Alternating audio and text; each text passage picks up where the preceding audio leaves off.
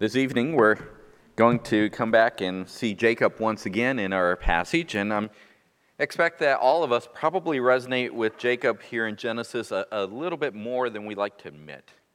There's times where we see Jacob have strokes of brilliant faith, and we want to resonate with him then. Hopefully, we do. Other times, though, we see Jacob have this great flash of being a scoundrel. Sadly, we probably resonate with that a little bit too, if we're honest with ourselves. Other times, Jacob comes across as a helpless victim. There are times we like to think of ourselves a little bit like that. Sometimes Jacob is the one scheming. Likely we've all laid awake at night trying to figure out how can we get ourselves out of some jam through some scheme that we can come up with. Then at times, Jacob simply seems like he's there. He's caught up and the world is just spinning around him, and all he can do is go along for the ride. And surely there's times where we feel that way as well. The one thing we can certainly say about Jacob as we see him in Genesis is Jacob is very human. Well, this evening his human frailty is going to display itself again. Our goal, hopefully we understand, is not just to relate to Jacob, but we need to learn from him. Tonight, Jacob, you may recall, is on his way home. After 20 years, he's heading back to the Promised Land. He was a refuge with his uncle Laban for 20 years, trying to hide from the murderous intent of his brother Esau, but now he's heading home, returning to Canaan.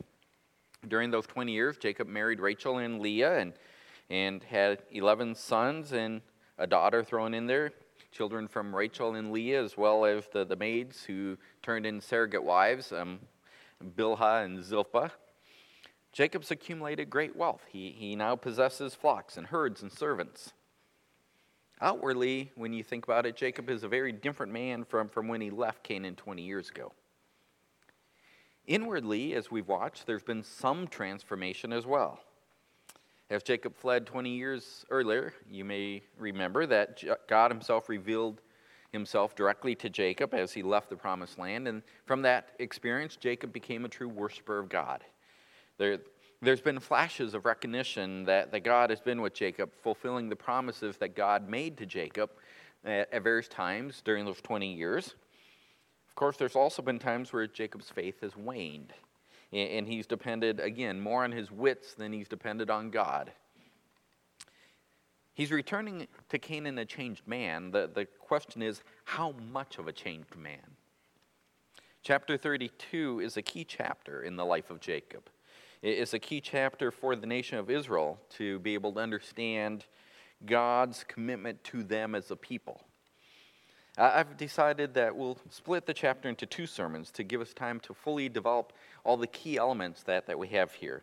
Tonight we're just going to tackle the first 21 verses, and we'll divide these 21 verses into 4 sections. As we've done most of the series, we'll work our way through the text, and then we'll extract an overall principle once we understand what's in the text. So we'll just jump in. The first section to consider this evening is made up of verses 1 and 2. In the first 2 verses, we have the recognition of God's presence. Genesis chapter 32, hopefully you're there. Moses starts out, "Now as Jacob went on his way, the angels of God met him.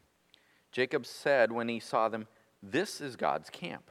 So he named the place Mahanaim." The previous chapter ended, if you recall, with Laban departing, as I mentioned, to head home. Well, verse 1 connects us to that. Now as Jacob went on his way. So remember, Jacob was pursued by Laban. Laban caught up. There was their conflict last time, and then Laban left at the end. Well, Jacob goes the other way. Jacob's on his way, heading back to Canaan. Then suddenly we're told with extreme brevity that the angels of God met him. Literally, the expression is the messengers of God met him. Now the word messengers is the normal word that the Old Testament uses for angels. And that's what we do have here. I'm not saying this is not angels, but I want us to understand this term is the messengers because it'll be important in a moment. The only other place actually in the Old Testament that's of interest that we have this exact phrase. We have the word messengers used for angels lots of times, but the phrase messengers of God, the only time we have that phrase is Genesis 28:12. What happened in Genesis 28? Does anyone remember? What? Nope, not quite. A little bit further ahead. Genesis 28, that is that time that I mentioned as Jacob was leaving the land, when he was met by God at Bethel. And he saw what we call Jacob's ladder, the messengers of God going up and down the stairs, and then he heard from God. So Moses is connecting this event tonight with that event. As Jacob left the land, he saw the messengers of God. As he returns, he sees the messengers of God. He saw these angels both times. One commentator that I read thought that these two sightings may indicate that the promised land was guarded as border by angels. I suppose that's possible, but that seems a little bit of a stretch to draw from just two references of these two sightings. But in Genesis 28, that dream that Jacob had, that indicated, if you remember, we've gone back to that dream a few times, it indicated that God was interacting with earth in a special way there at Bethel, and that was where God promised Jacob he would be with him. Well, now Jacob's returned to a place, and it's a new place, another place where God's chosen to interact with his creation in a special way. It is this land of promise, and the message that should resonate with Jacob is that God is still with him, because he's here where God is really physically interacting with the earth. And I largely draw this conclusion for Jacob from how he names the place in verse 2. He recognizes that that as he's approached the promised land here, that he's also approached God's encampment. A place, one commentator called it the base of operations for God's angels. Most likely this glimpse assured Jacob that God's divine protection was accompanying him as he re-entered the land. The same presence of God that went with him and watched over him for 20 years is still there as he comes back. Well, if you think about it, Jacob had a very good reason to have concern as he returned to Canaan. Last he knew, his brother wanted him dead. For all he knows, 20 years has made his brother even more bitter. He has no idea what's happened with Esau over these 20 years. Esau may have had a horrible life and blamed it all on Jacob for stealing his blessing. Esau could have spent 20 years fantasizing how he would kill his brother when he finally got hold of him. Jacob really doesn't know what he's going to walk into when he meets Esau. But now as he's getting close, he's shown this camp of God's angels. This is a place where God is actively engaged in the happenings of mankind. As we said, he names the place Mahanaim, and that the word simply means two camps. Well, most likely Jacob's recognizing that here in this place there's two groups camped. There's his group, his family, and all their stuff, but there's another group. There's God's angels. There's God's messengers, his angels. And we're ways from getting there, but I want to plant the thought with you that you can hold on, that Moses is quite careful to wrap the text that we're looking at this evening with the idea that Jacob is in this place. This word, this is God's camp. That's a key idea tonight. That's Jacob's observation in verse 2, and verse 21 ends with the idea that Jacob spent the night in the camp. So everything we're looking at this evening happens in this place that is God's camp. God shown his messengers, his angels to Jacob. Jacob knows he and his family are not alone. He knows God is protecting him. Well, hold on to that idea as we press on. So we begin with this recognition of God's presence. And we immediately then move into the fearful response to Esau's approach. Verse 3. Then Jacob sent messengers before him to his brother Esau in the land of Seir, the country of Edom. He also commanded them, saying, Thus you shall say to my lord Esau, Thus says your servant Jacob, I have sojourned with Laban and stayed until now. I have oxen and donkeys and flocks and male and female servants, and I have sent to tell my lord that I may find favor in your sight. The messengers returned to Jacob, saying, We came to your brother Esau, and furthermore he is coming to meet you with 400 men and 400 men are with him." Then Jacob was greatly afraid and distressed, and he divided the people who were with him and the flocks and the herds and the camels into two companies. For he said, "If Esau comes to the one company and attacks it, then the company which is left will escape." At first pass, it doesn't seem too hard to understand what's going on here. Jacob figures that, as I said, after 20 years being apart, it might be a good idea to give his brother a heads up that he's coming home. So he sends some emissaries ahead of the large group to go in and greet Esau. The return that we read about here from the meet and greet comes with the word that Esau's on his way with 400 men. Well, that sounds like the realization of Jacob's greatest fears, doesn't it? 400 men are coming. Certainly, after all, Jacob would have known his family history a little bit. He would have remembered that Abraham only needed 318 men back in Genesis 14 to defeat 4 kings and all their armies.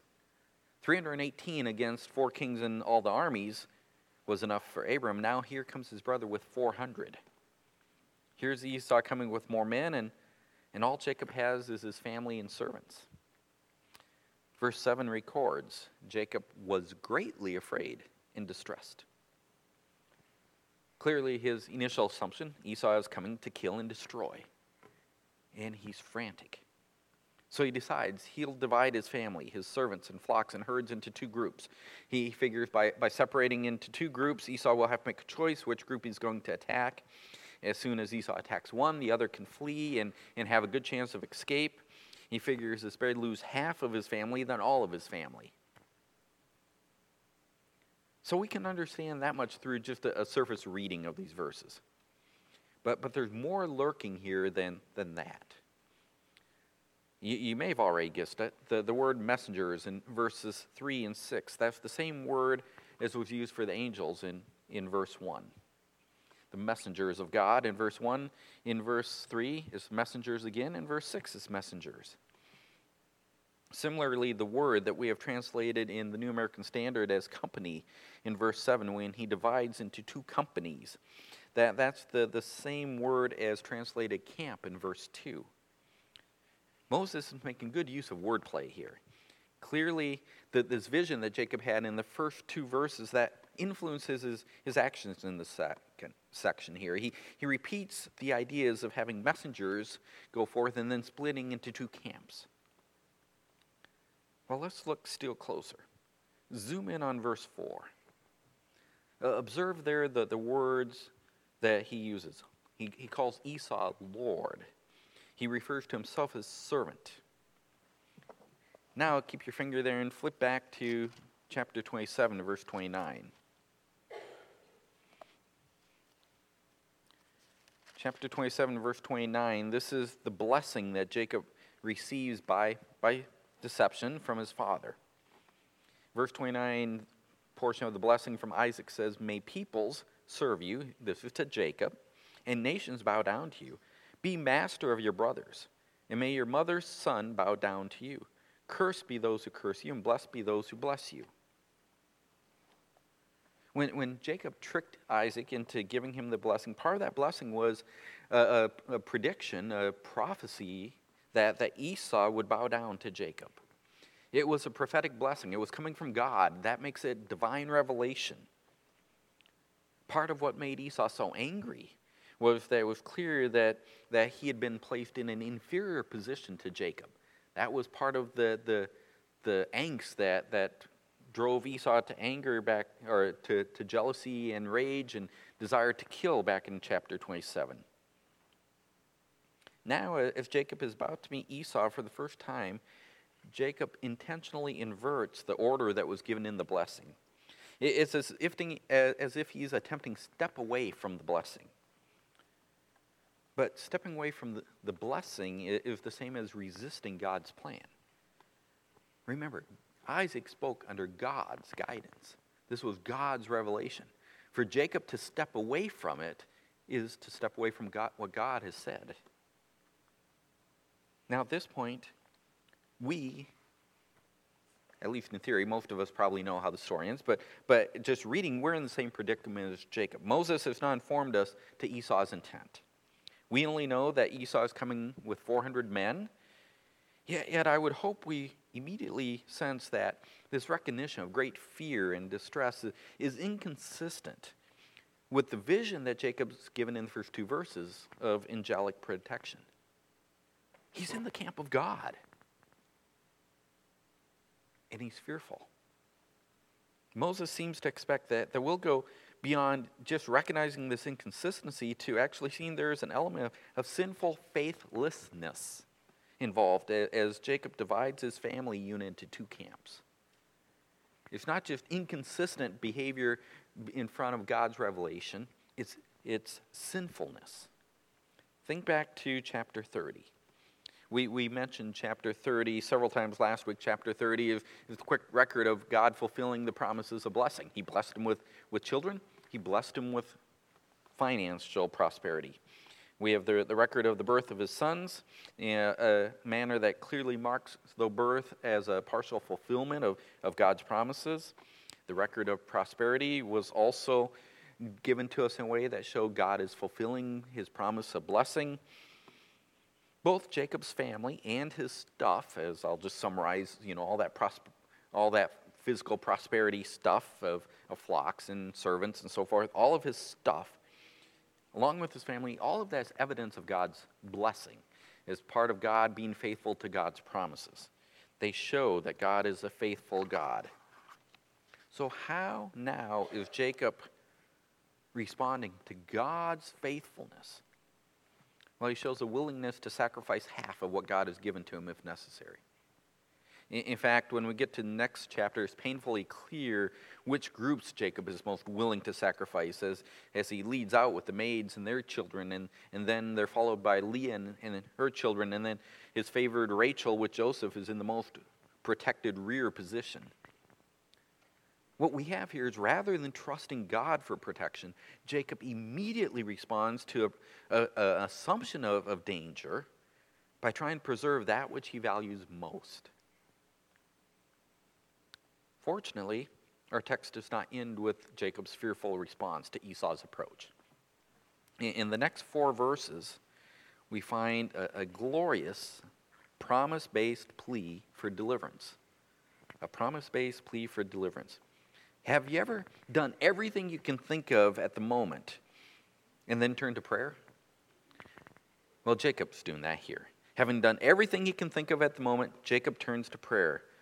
Picking up in verse 9, Jacob says, O God of my father Abraham and God of my father Isaac, O Lord, notice this capital Yahweh, covenant name of God, who said to me, return to your country and to your relatives, and I will prosper you.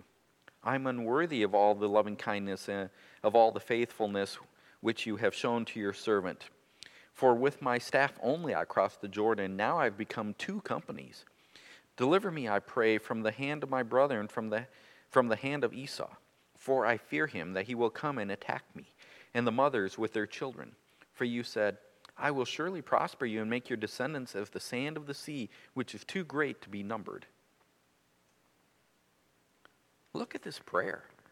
It's a glorious prayer. Jacob begins by addressing God with a reference to the previous generations of promise, Abraham and Isaac. He reminds God that his current situation is a result of obedience to God's command to return. God, you said I'm to return, I am. He assumes the right attitude for prayer by confessing his unworthiness to receive anything from God. God never had to make covenant promises with Jacob, but at the same time, Jacob recognizes that God is loyal to his covenant. He references God's covenant loyalty as hesed. We have it translated as loving kindness in verse 10. This faithfulness of God to his covenant. Jacob acknowledges that everything that he has, his family and his possessions, these are all the display of God's faithfulness to the promises that God made to bless him. He left with only staff, and now God has given him all of this. Most significantly, Jacob also refers to himself as God's servant. Of course, as one commentator pointed out, if Jacob is God's servant, then he really has no need to become Esau's servant. Still, positioning himself as God's servant, that's the right attitude. Jacob is recognizing all the right things in his prayer. He builds his prayer upon the promises that God has given. And based on the grand recognition of who God is and what God has done and what God has promised to do, Jacob finally gives a straightforward plea for deliverance. He says, "Deliver me, I pray, from the hand of my brother." Jacob knows that God can deliver him. He admits his fear of Esau. He acknowledges that he fears Esau will attack him and his family. But he also knows the promises that God has given, the promises that should produce confidence that God will deliver him, because Jacob calls on God for divine protection as he remembers that God has said, "I will make your descendants like the sand of the sea." This really is a great plea for deliverance.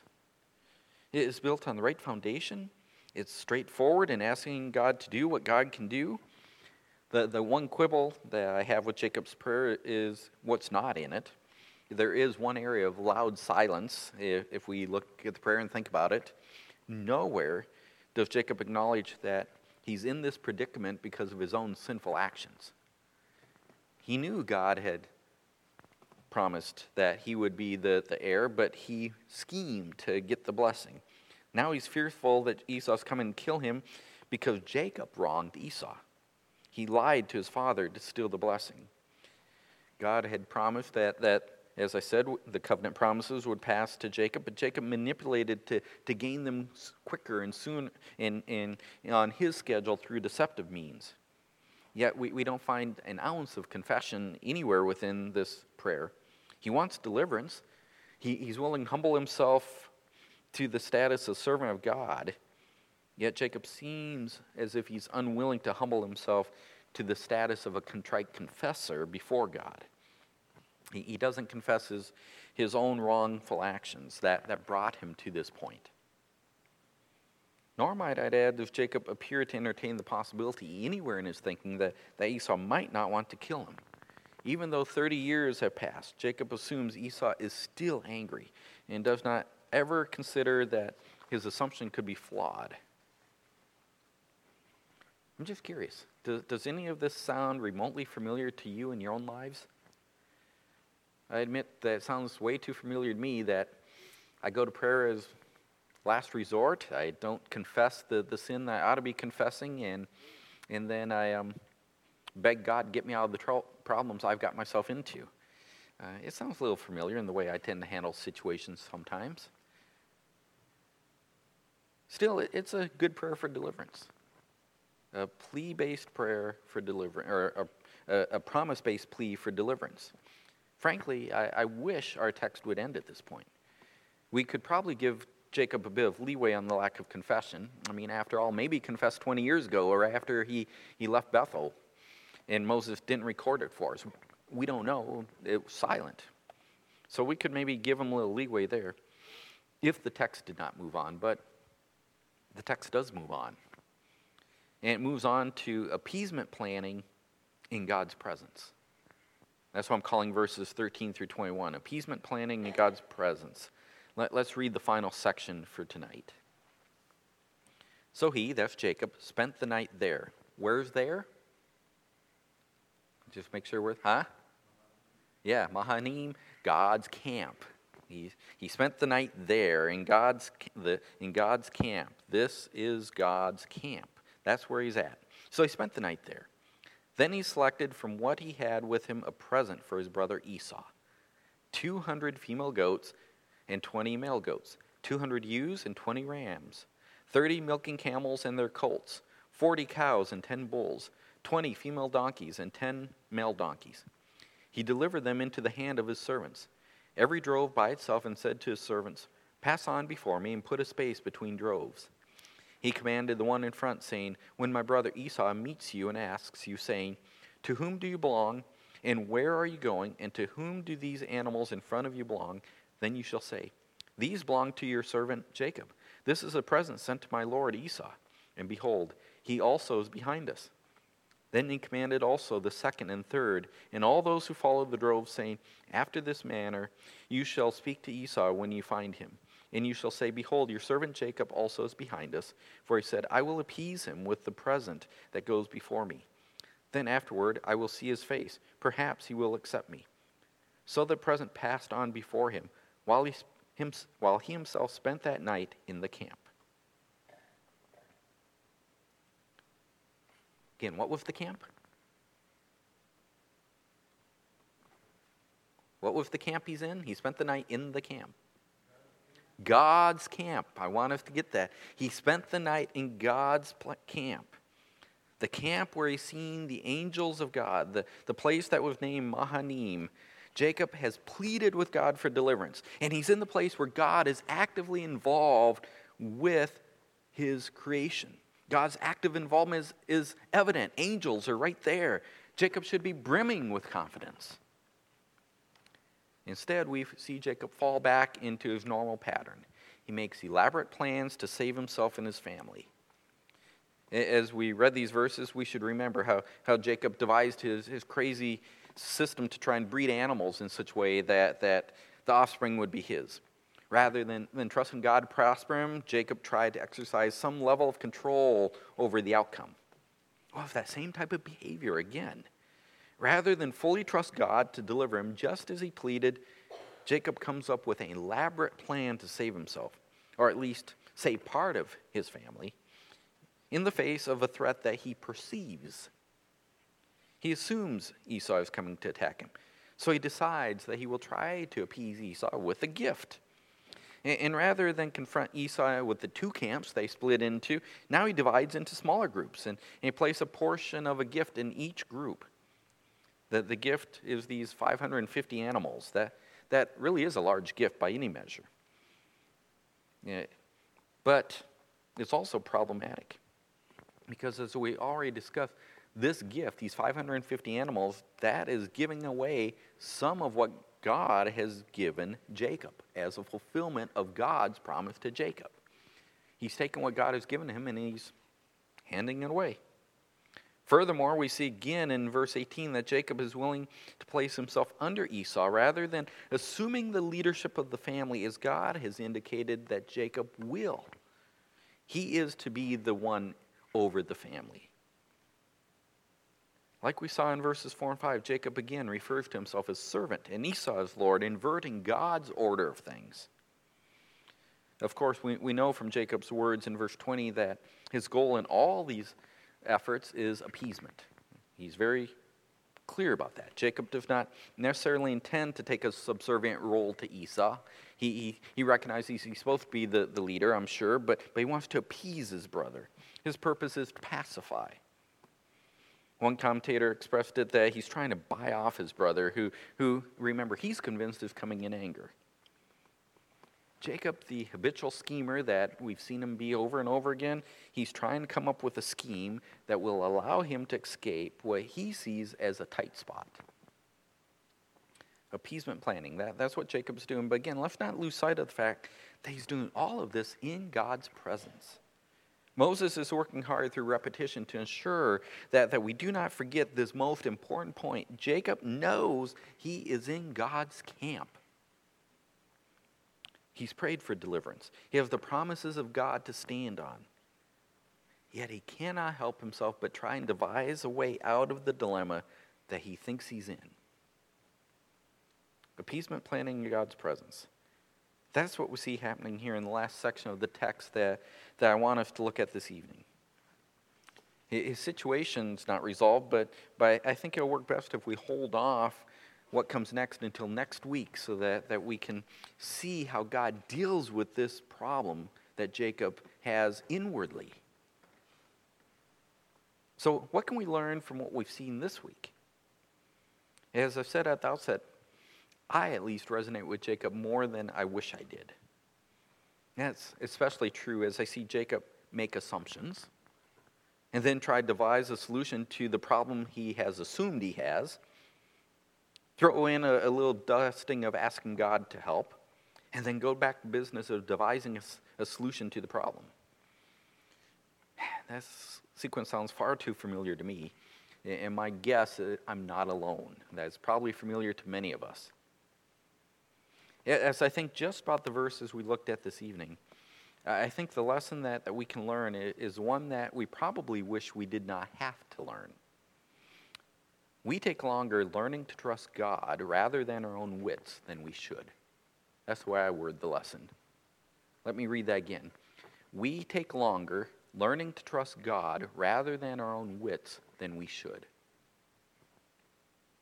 How many examples in your own life can you think of when you prayed to God for help, but that's been, as I said, the second or third thing that you tried rather than the first?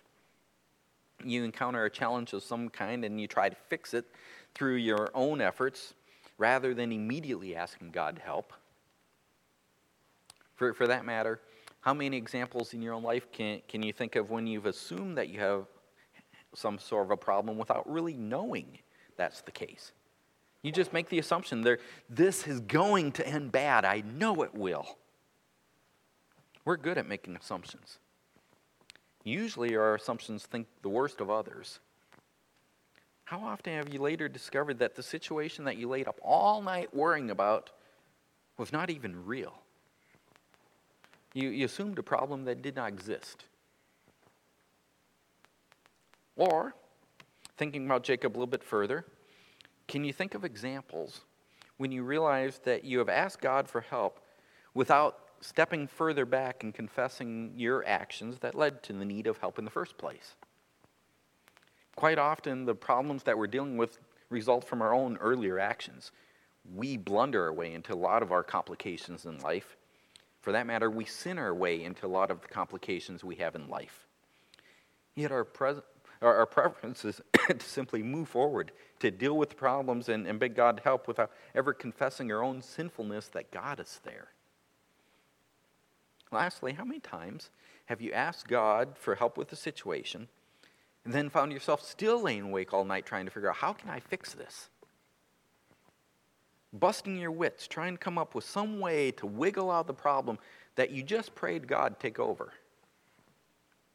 If you're like me, all of these scenarios are far too familiar. Also, I know that none of these scenarios should sound familiar. I know that God wants me to ask for His help first. I know that I should not make assumptions about problems, but should wait to see which problems God brings into my life and deal with them when they're placed there by God.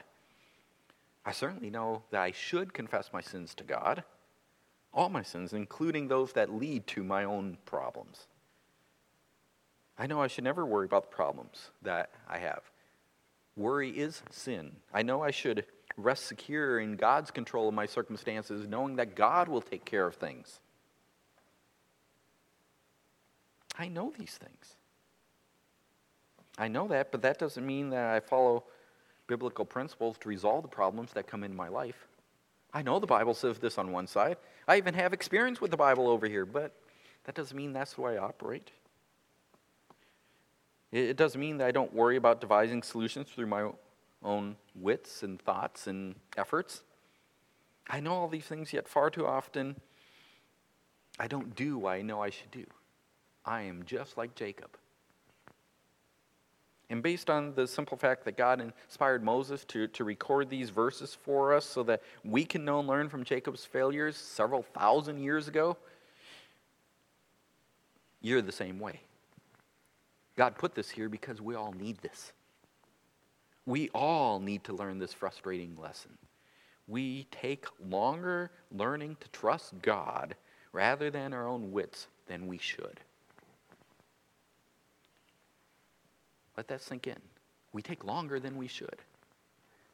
Let's praise God for His patience, His long-suffering, His endurance for us. We'll see more of that next week as God continues to work in a guy who should know better. But learning this lesson will help to get us ready to learn more. One, it will help us show patience to one another who we see struggling in this area. How many times you get frustrated with someone because your first thought is they should know better? Yeah, so should I. So if we learn this lesson, that it takes longer for us to learn trust God than our own wits, than it should, we should be willing to give grace to someone else who's displaying the same issue. They've taken them longer than it ought as well, because all they're revealing is they're just like us. So learning this lesson should help us show patience to one another when we struggle in this area. And then number two, learning this lesson should also cause us to constantly examine ourselves, to look for ways where we are slipping back into our old habits rather than trusting God. We don't learn if we just allow ourselves to keep repeating our own failures. Yes, we all can look back at times where we've allowed worry to have victory in our lives. But we're not progressing if we say, well, that's just the way I am. No, that's the way I was, but God wants me different. We need to learn that we cannot trust, we ought not trust, we should not trust, we are not to trust our own wits. We're to trust God. So we should constantly be examining ourselves, look for ways, where are we slipping back? Where are we showing that we have not learned what we ought to learn yet? That we're taking longer than we should? Where is that in our life? And then let's attack it so that by God's grace, we can make progress forward to be more like the way we ought to be. We take longer learning to trust God rather than our own wits than we should. Let's pray. Father, I thank you again for your word tonight. I thank you for the raw openness of your word, where we see the failures of others, and you intend for us to learn from their failures, to avoid some of the pitfalls that they've had, and to work our way out of our own pitfalls faster because we can learn from their lessons. Father, this evening, tonight, we've looked at one of those kinds of passages where we are to learn from the failures of others. Father, you may not show us the angels around us, but we know that we can trust you because you have revealed this to others. We know that you are controlling all the circumstances of our lives. We are to simply walk through life trusting that you are working your purposes and that your purposes are good. So, Father, I pray that you would help all of us to learn and grow tonight as we ought, knowing that ultimately you have solved our deepest problem through the sacrifice of your Son, and that we are asking our God to help us because we pray in his name. Amen.